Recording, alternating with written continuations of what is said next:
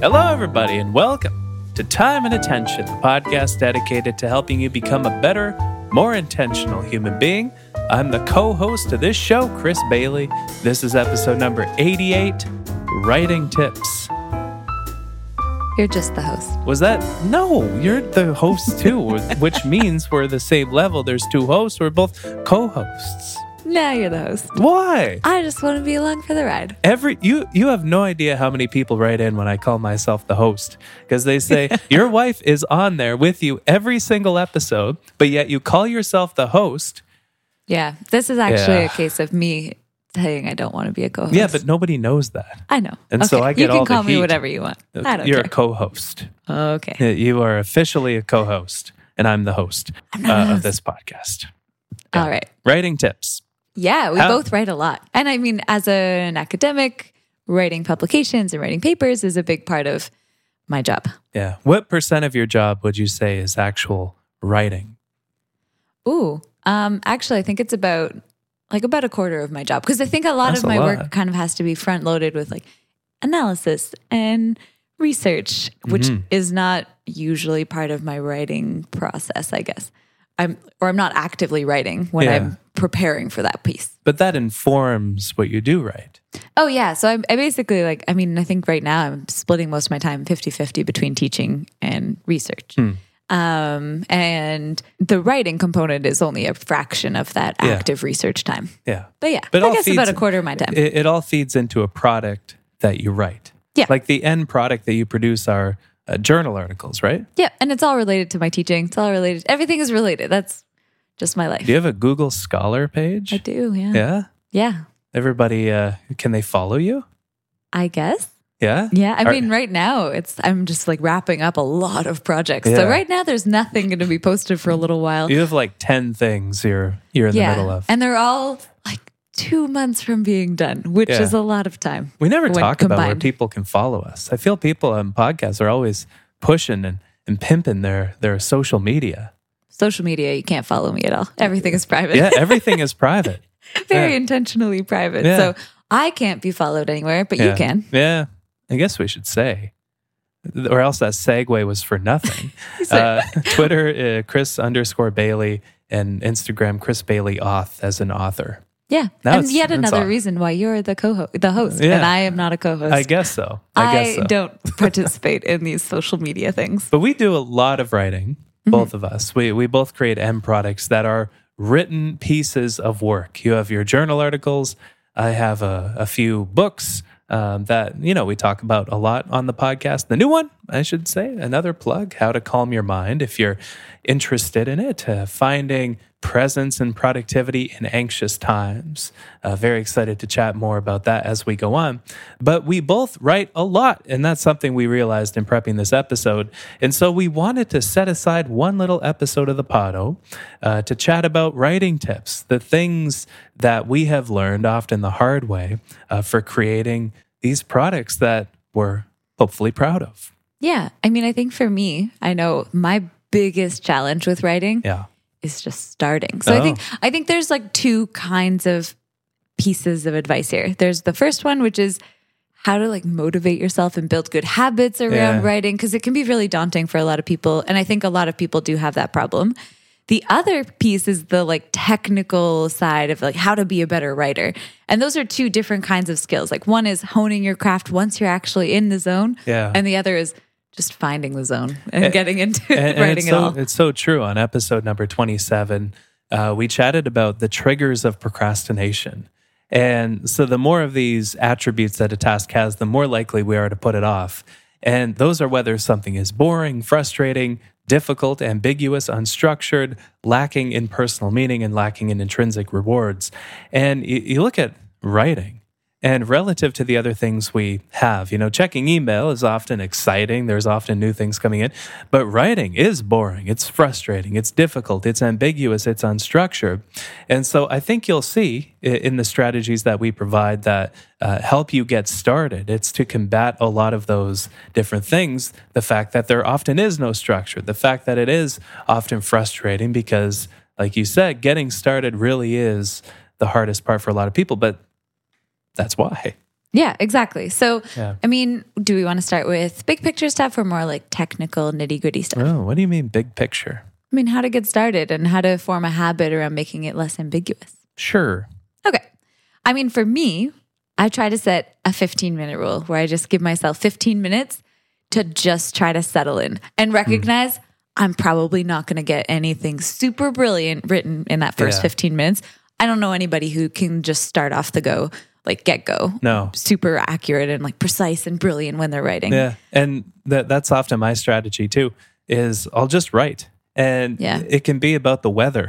So sometimes I actually do start with the weather and then just slowly ease into the topic I'm writing about. Because you're not writing like on Twitch, where people can see a stream of what you're writing. Yeah. You can delete things. And often writing nonsense or just kind of approaching the topic is a great way to warm up that part of your mind, settle into the ritual. And when you're okay to write garbage, when you give yourself permission to write garbage, you kind of open up a floodgate sometimes in your mind where you're not afraid to take risks as you go on. And I think that risk taking is so critical when it comes to writing because you end up throwing a lot of risks out. Like writing is one of those beautiful sandboxes where you can take risks, and if they don't work out, you can just erase history, unlike in real life, where you have to live for, up to your consequences for your actions. Yeah, I mean, that's a very dramatic way of just saying it doesn't have to be perfect the first time. Yeah, editing is okay. Editing is okay. And I think that for me was a huge shift point. And I mean, that should be super obvious, but I think maybe sometimes, especially if you're a perfectionist, which I know I tend to be, going into something not knowing if it's going to be perfect can be very stressful and can be like prohibitively stressful where you don't even want to start because you don't know exactly how you're going to say something.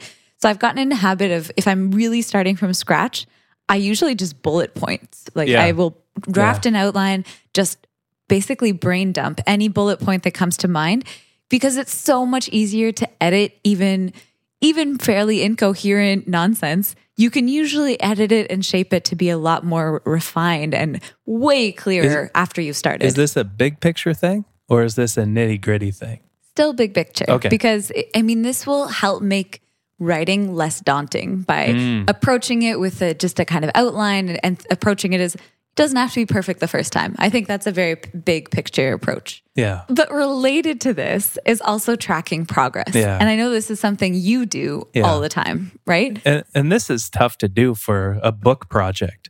And this is kind of something I settled into with the first book, but for some reason, I did a lot of things wrong when I wrote the first book.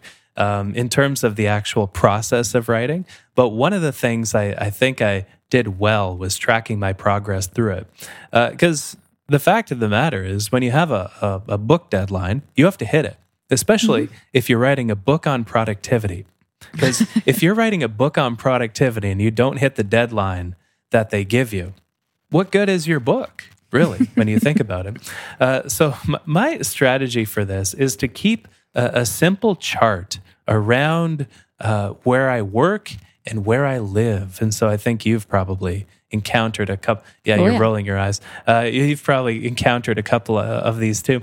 So I just print a simple chart, and on the left axis, the y-axis, as you say in your technical mumbo jumbo, on the left axis is the word count. So it goes, say a book is 75,000 words. That's the target I'm trying to hit. On the bottom is 0. On the top is, if it's 75, I'll go 85, maybe tops. And on the bottom is the time. And so the weeks that I have until the book deadline hits.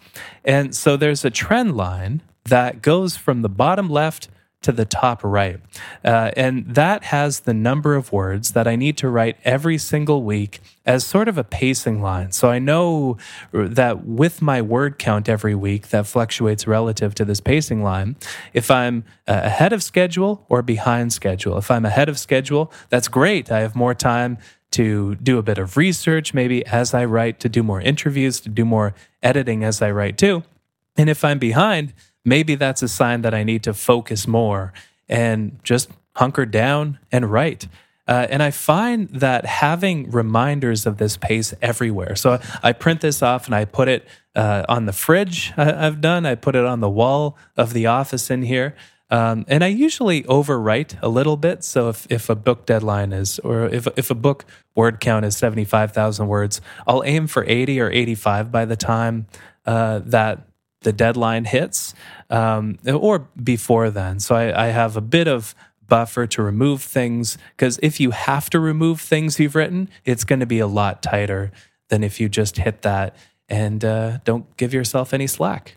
Yeah, I have used this in the past when I was writing. Have you done this? Yeah, so before, of course I've done this. You rave about this all the time. But this is inspired by your husband. It was, I guess. Hell yeah. I don't do this all the time. I've only ever really done this like once or twice. And this was when I was starting a totally new project under a really tight timeline. So when I went on the academic job market, because my data collection schedule got all messed up during COVID, I didn't end up with my data for my like final paper that I went on the job market with until basically a few months before the job market began. That was crunch time for you, wasn't it? And so I had a very tight deadline to write a really polished paper. And I had already thought about it a lot ahead of time. Like it wasn't starting from absolute scratch. I knew the literature already. I had all my code ready to go as soon as the data came in. So I was well prepared. It just meant that there was a really intense period of like writing up what I found. Well, your work seems to be 85 or 80% like thinking about the thing, researching the thing, then 20% writing the thing. But the writing time seemed to be very compressed for that. That was paper. Super compressed. I don't like writing under those conditions, but I had to, and it went well. So all that to say, I did write this thing under a really tight time period, and I knew roughly how long the paper was going to have to be.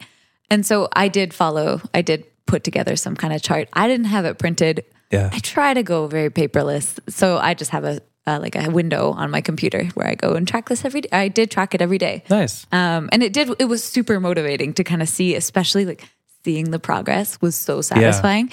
It's so, if you have a day when you write like 1,000 good words, it's amazing to put that up by 1,000 and see the line shoot up relative to the pace. Yeah. There were a few days I had like 2,000, 3,000 words, which was crazy. Yeah. And it was very satisfying. That's like Alexander Hamilton level writing. Oh, what a compliment. Yeah. Running out of time. Yeah. But so I have done this. I don't do this all the time, especially because I think word count alone is not always a good measure, right? Yeah. I mean, if you're editing, sometimes your word count would be negative, and that's an awesome thing. Yeah. Like right now, I'm in the middle of editing a paper, and I'm pretty sure I'm cutting more than I'm writing. But it is still a lot of writing. And so I think somewhere I do actively track writing time. And I think for me, that's a more accurate measure, because I very rarely am starting from scratch with a paper. I'm usually kind of like building, and because a lot of my projects are very close to done right now. And so, for me, a lot of my time is spent editing and kind of honing in and crafting. Well, you are right. That is a weakness of this strategy. And it does work really well for a book where you have a target word count. Yeah. But when you don't have a target word count and you kind of have to ballpark it, you may be writing inefficiently. Yeah. You might be throwing too many words together, and you could say things more succinctly. You're right about the other thing too, is when you edit, hopefully or maybe your word count goes down. Yeah. And so that doesn't feel good when you update, But I find that's kind of like, it smooths out the editing over the timeline of the project. And so I don't just edit it all at the end because I don't want to lose like 10,000 words of my hard work at the very end of the project. I'll edit at the end of the week before I do the word count update. And then, so it's a lot smoother, and the sections tend to flow more easily into one another. But again, as with everything on the pod, take what works for you and leave the rest. But I find it works really well. I usually leave editing to the end of a project. I like to just get it all out there and then see what I'm working with. Yeah. Sometimes I'll edit by section. But yeah, I think editing is your best friend, and you should start thinking about editing as part of the process, not just like I have to run it through Grammarly at the end. Yeah. You should really think of editing as kind of like the second round of writing. Now, and the first one was just a brain dump. One thing that comes before editing, though, is outlining. So when you had that big crunch time project, did you have an outline for it? Yeah, I did. Yeah? I had an outline of all the sections that I knew I needed to include. And obviously those change. There were some areas where I'm like, oh, I should just turn this into a new section, or I should just collapse these two sections. So obviously outlines change. They're not fixed in stone. Wonderful thing about writing, nothing is set in stone. No, it all can change in an instant. Yeah. So I did have a very set outline. I had my outline written months before I had my data because I knew roughly what I wanted the paper to look like. I just didn't know what the data was going to tell me at the end. Because that's like a good real world, tire to the pavement kind of test of like whether you actually rely on outlines. Is people talk a lot about outlines. I remember way back in the day in university and high school and stuff like that, people always said, oh, you need an outline for the stuff you write. But I never had one because I always thought it was like an extra step. But now that I write things that actually, more than one person read, I find it's invaluable. Yeah, when you know what you're going to say ahead of saying it. Yeah, I think that. So when I was mentioning an outline, I was just talking about sections, but I had an outline for within sections too. Like even how I structured especially with an introduction, like really being clear about like these. I'm going to have 1 or 2 paragraphs dedicated to this, 1 or 2 paragraphs dedicated to this. And I think I'm an academic, so most of my writing is academic writing.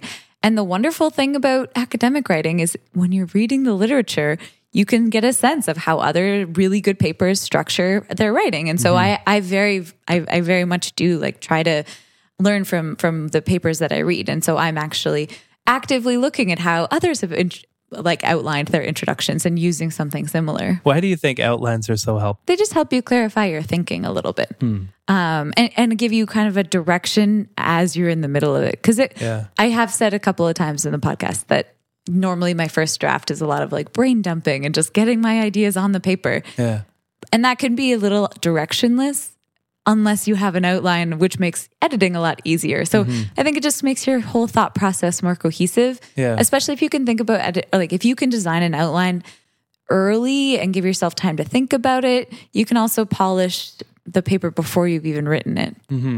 I don't know. What do you think? I think if you have an architecture or a framework that your ideas can fit into, and especially when that framework is comprised of the very ideas that you're writing about, which is what an outline is, it's going to take the shape of whatever you decide it to be in the outline. And so the outline is when you decide on the shape of what you're writing. So if you're writing a book, you get to decide if you're, when the ideas come into play. And when they build on top of one another. If you're writing, I don't know, an essay is just the example that comes to mind. But if you're writing a report, you get to decide when you talk about certain ideas in that report so that they can build towards the actual point that you want to make, as well as the difference that you want to make. Like I think, and this is what I do, so I'm a bit more passionate about this idea than most people. But why write anything if what you write does not make a difference in what you intend for it to accomplish? And that's true for writing a report, a book, an essay, a tweet, maybe not a tweet. Tweets are dumb. But that's true for most forms of writing, I think. And so when you get to structure it ahead of time, it's like a superpower. You get to mold things in the direction that you want them to go and think through them. So you don't find yourself, halfway through writing a book or an essay, just totally lost. Yeah. And I think that writer's block that a lot of people talk about, I think a lot of that comes from not having a clear structure to what you want to say ahead of saying it. Because if you did, you would know the very next thing that you need to do in order to move that writing forward, in order to make progress. You have your framework, you have your architecture, you have your direction. But when you don't, it's so easy to get lost. And that feeling of being lost in your own writing comes from not having that roadmap, I think.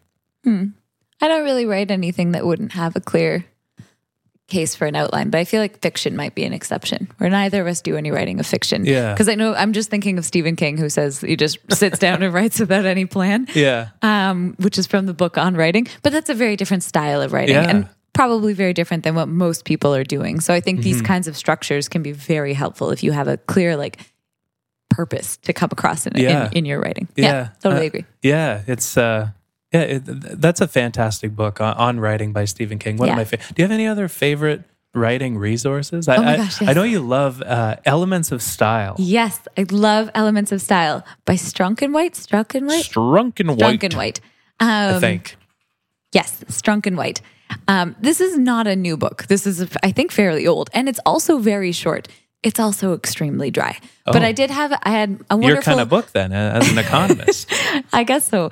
I mean, this was recommended to me by my supervisor, my wonderful supervisor years ago, and because he knew I was really excited about becoming a better writer, and this is just an excellent guide on how to be a very clear and concise writer. I don't know if I am a great writer. I definitely try to be improving constantly.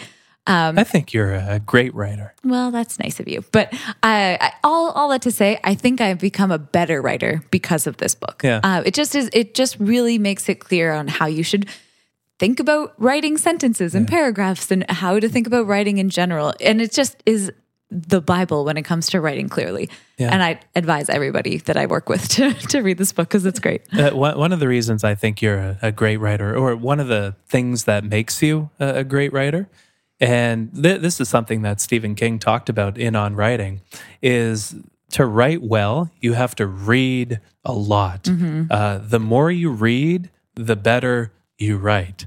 Just because you encounter so many different voices. And, in thinking about this and assembling the outline, speaking of outlines, of this episode, reading helps a surprising amount when it comes to writing. And it's curious because I find that certain authors have sort of a more contagious writing style to me. So if I read a J.K. Rowling book, for some reason, her books, and Malcolm Gladwell is like this too, and Stephen King, in fact, the man himself, if I read one of their books, I find I write like them automatically without thinking about it. And that's just kind of what I notice, because they have this prose, this timbre, this flow to what they talk about, to what they write about. And I find I write like them just automatically. And in observing that tendency, how could that only be true for those three authors? So the more good writing you encounter and read and consume, the more you internalize the different permutations of sentences and structure, and the better you become at writing. And I really, really believe that the best way to become a better writer is to read a lot, but also to write a lot. Writing is a skill, like pretty much everything else on the planet. It's a practice. And so the more you write, the better you get at writing, just like anything. Yeah. And back to the reading a lot point. Yeah. You should also read work that's related to what you're doing, right? I know as an academic, reading academic papers is really helpful because that's the kind of style that I'm trying to emulate. And academic writing is very much its own style compared to like nonfiction writing or fiction writing. Do you think it has a style? Or is it academic really writing like the color gray, where it's just the absence of all other colors? No, I don't think that's true because black? I really actually would disagree, because I think academics and academic writing in particular is very intentional about how it comes across. Like it is intentionally dense because you're communicating with other experts, right? Yeah. If you want to communicate with the broader public, you write in different journals. So if you're reading journals that are for experts, you write to those experts. If you're reading general interest journals, that's a very different audience. And so getting familiar with the kind of language and the tone that's used in these different kinds of outlets is, I think, really important too. That's an interesting point, because you do come across the occasional journal article, and this happens to me often, where I just think, this could be an entire chapter of a book. But because it's just so dense and it's like taking a picture in PowerPoint or something and dragging it from the top right corner down to the bottom left, where it's the same amount of information, just heavily compacted without much space between that information. Mm-hmm. It's, I guess the word I'm looking for is dense. Dense is the word. Although that said, I think there's still a lot to be said about writing clearly and articulately, even as an academic. And I'm not defending all academics, because there's a lot of academic writing out there that's basically impossible to read. Yeah. And so reading other sources and like a variety of types of reading can make you a just generally better writer, even if it's not entirely in your domain. Reading more, it just generally makes you a better writer. It's funny when I'm reading academic. Do you find this too, where you can always tell when somebody is trying to sound smart? I've literally never thought about that. No, yeah. I don't know. No, I've never. It's like, oh, you didn't have to use that word. Like you're just showing off. I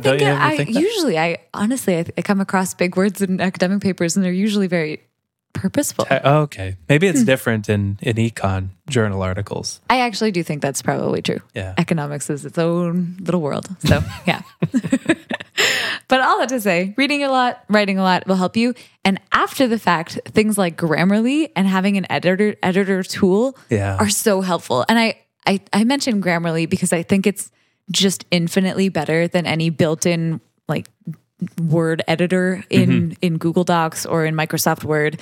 Yeah, that'll do spell check for you, but it won't help you craft your sentences in a way that just Grammarly does so much better. Yeah. And I'm sure there are other tools out there, but Grammarly can do quite a lot for you for free. Yeah. And so I think it is something I use all the time. It's something I tell my students to use when they're doing written projects. I think it's just insanely helpful. Yeah. So you try downloading Grammarly. It also integrates with everything. If you use Word, if you use Google Docs, it just integrates, which is just lovely. So I use it all the time too. I feel there's kind of two layers of grammar that Grammarly helps you with. There's like the dumb things where you just look dumb using the wrong there or to or something. Yeah. And everybody, I do this all the time. Yeah. And it catches stupid things like that, but also catches like clarity issues. Yeah. Where it can actually, it's worlds ahead of the default grammar editor built into Microsoft Word.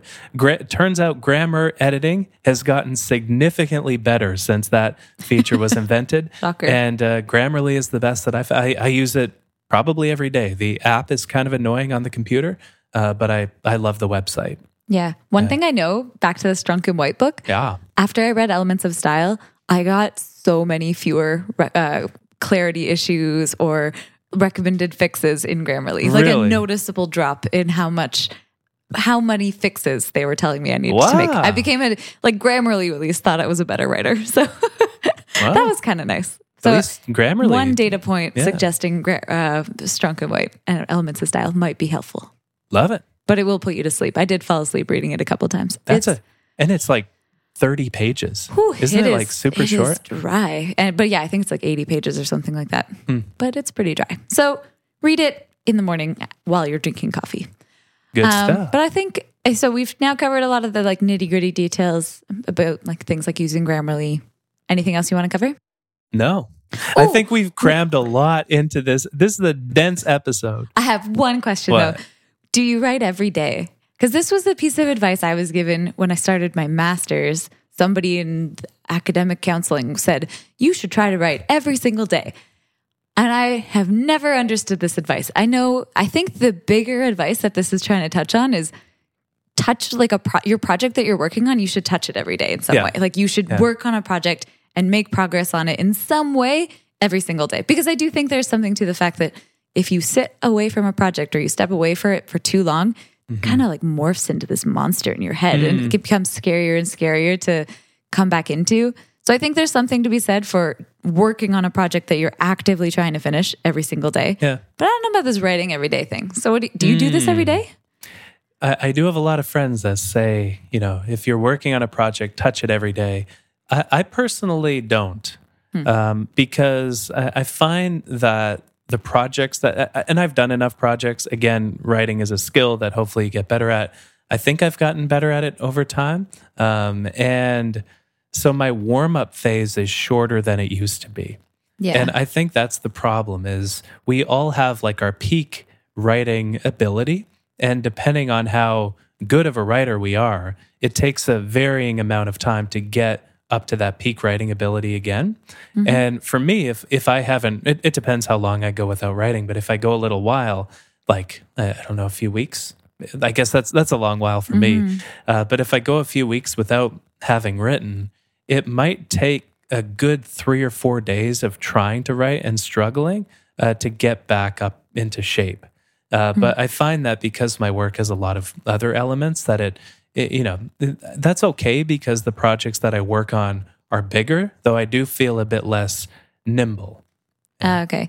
Yeah, I think so. I think I feel the same way, but just replace like specifically writing with working on a given project.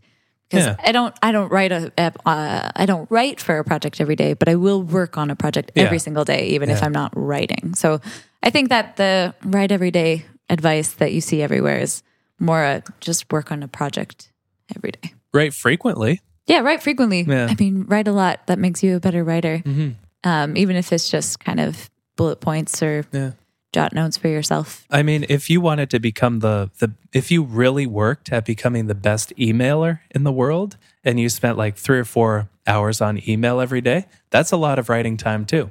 Yeah. I think it comes down to that deliberate practice, maybe more so than other things. Yeah.